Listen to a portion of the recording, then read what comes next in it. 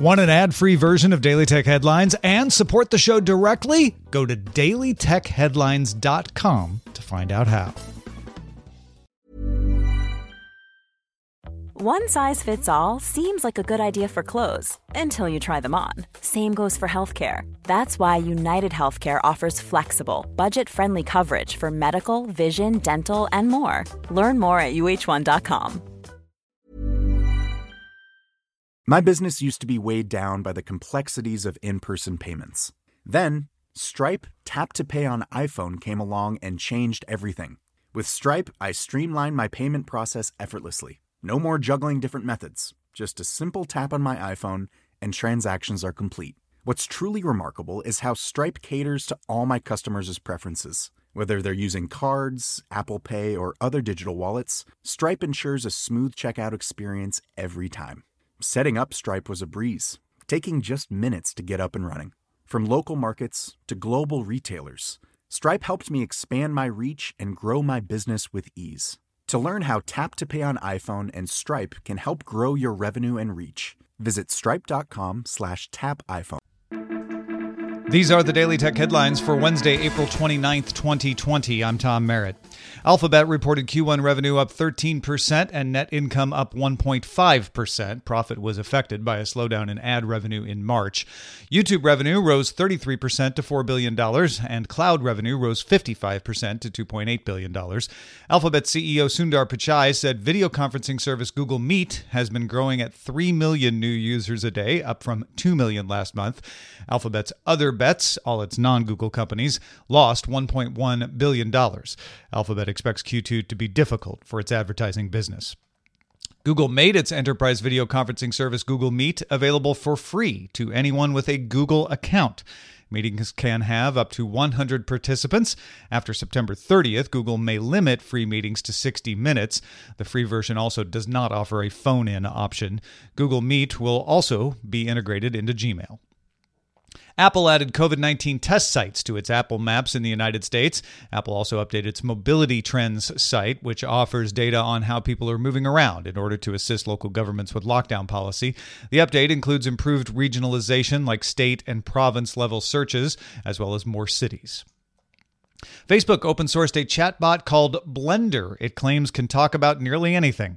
Blender was trained on 1.5 billion publicly available Reddit conversations. It was then refined with additional data sets for conversations that contain emotion, information-dense conversations like with an expert, and conversations between people with distinct persona to add personality.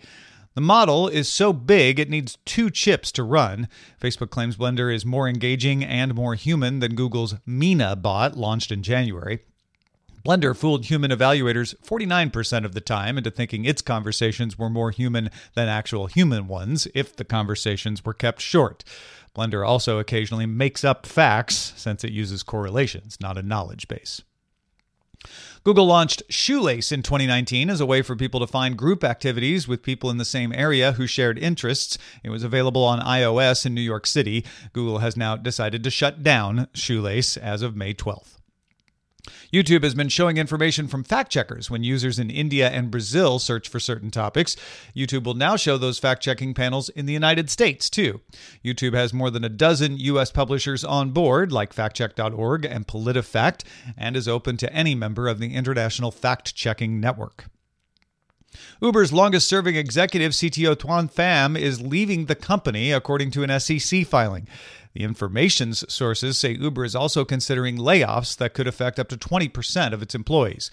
Uber has said its ride-hailing business has fallen by 70%. The information reports that food delivery has not made up the difference.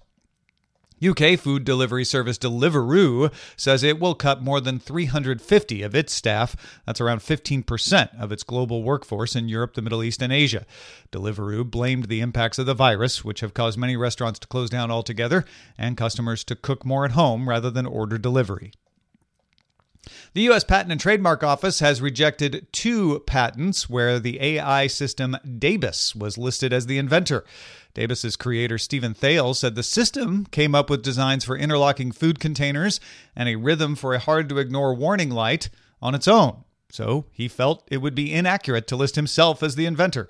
U.S. patent law, however, says an inventor has to be an individual, not a corporation, and an AI is neither. In this ruling, the USPTO said the inventor must be a natural person. The ruling may be appealed. And a roundup of earnings reports. Austria's AMS, which makes power and lighting sensors for mobile, medical, and other devices, forecast profit margins of 17 to 20% for Q2 after reaching revenue of $501 million and 20% profit margin in the quarter ending in March. AMS is continuing with its acquisition of car headlight maker Osram.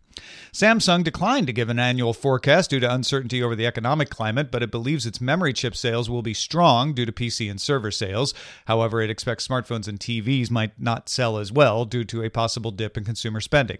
Samsung's operating profit rose 3% in Q1 on strong chip sales. Spotify reported a positive net income of $1 million with a rise of 31% for paid users and 32% for ad-supported users. It noted that listening patterns changed so that every day now looks like the weekend. AMD reported revenue growth of 40% year over year, driven by a 73% rise in computing and graphics revenue from strong Ryzen and Radeon sales. AMD lowered its annual revenue forecast, however, from 30% to 25% growth due to an expected drop in consumer demand in the second half.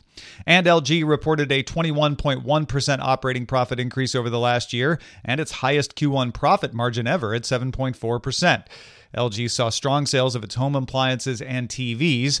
Its smartphone sales fell 34%. LG plans to control production and marketing costs to guard against decreased demand for the rest of the year. For more discussion of the tech news of the day, be sure to remember to rate and review Daily Tech Headlines wherever you get your podcasts. Thanks for listening. We'll talk to you next time. My business used to be weighed down by the complexities of in-person payments. Then, Stripe Tap to Pay on iPhone came along and changed everything.